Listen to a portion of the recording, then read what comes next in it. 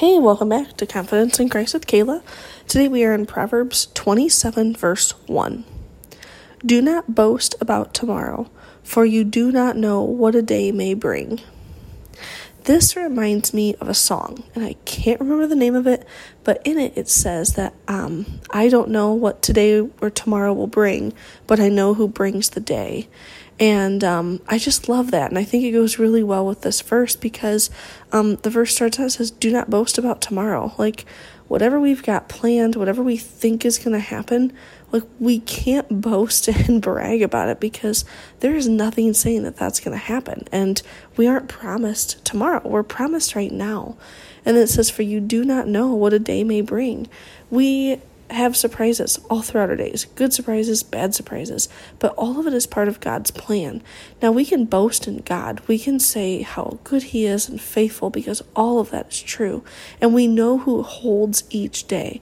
We just don't know what each day will bring. So we can't boast about it. We can't say how great it's going to be or how horrible it's going to be, but we can trust and be confident in who God is because He creates every day. He creates every moment, and we don't have to worry about it. It says in the New Testament, like, don't worry about tomorrow because tomorrow can worry about itself. Like, just be in the moment, be present, not only with your family or wherever you are, but be present with God.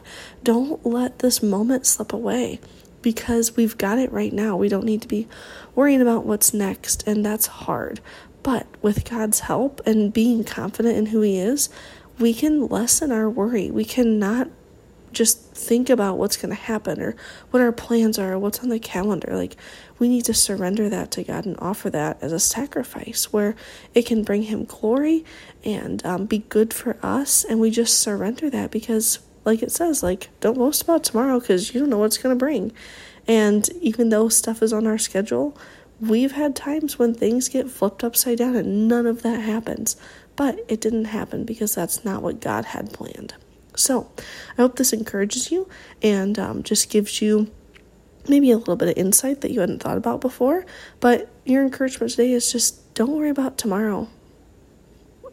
You've got God and He's got you. And it's a beautiful, beautiful place to have that full surrender of your time to God.